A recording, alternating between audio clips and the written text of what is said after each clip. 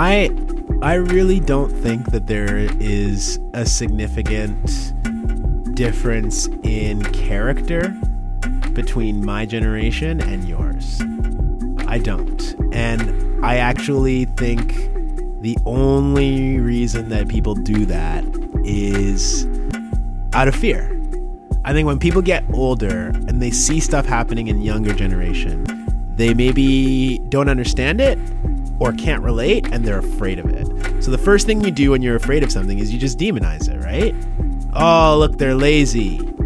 You know, like the baby boomers, we gotta talk to the baby boomers, because they created this hellhole that all of us are living in now, where we are living in their houses when we're still in our 30s and can't get a good job in this crap economy and can't find a house in this housing market where you can't live and rent and never even have the idea that you will buy a house one day. That's all this generation now that's saying that we're lazy, that we're entitled and all of this stuff. And while they're still sitting at the top of all of these companies and not spending money and not reinvesting, you know, in the baby boomers generation, people actually just hired you and they would train you.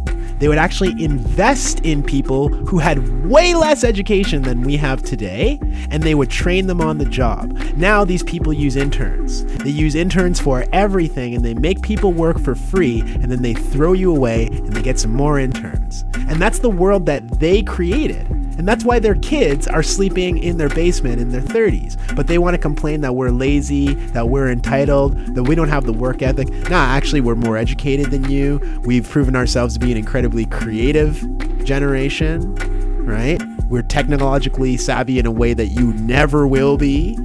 So how come? How come things ain't working for us? It's almost as if there's this system in place that is rigged against us, even though we have all of these qualifications and skills. The reason we don't do well economically is because we live in a neoliberal hellhole that was created by the generation that's now blaming us for everything. So yeah.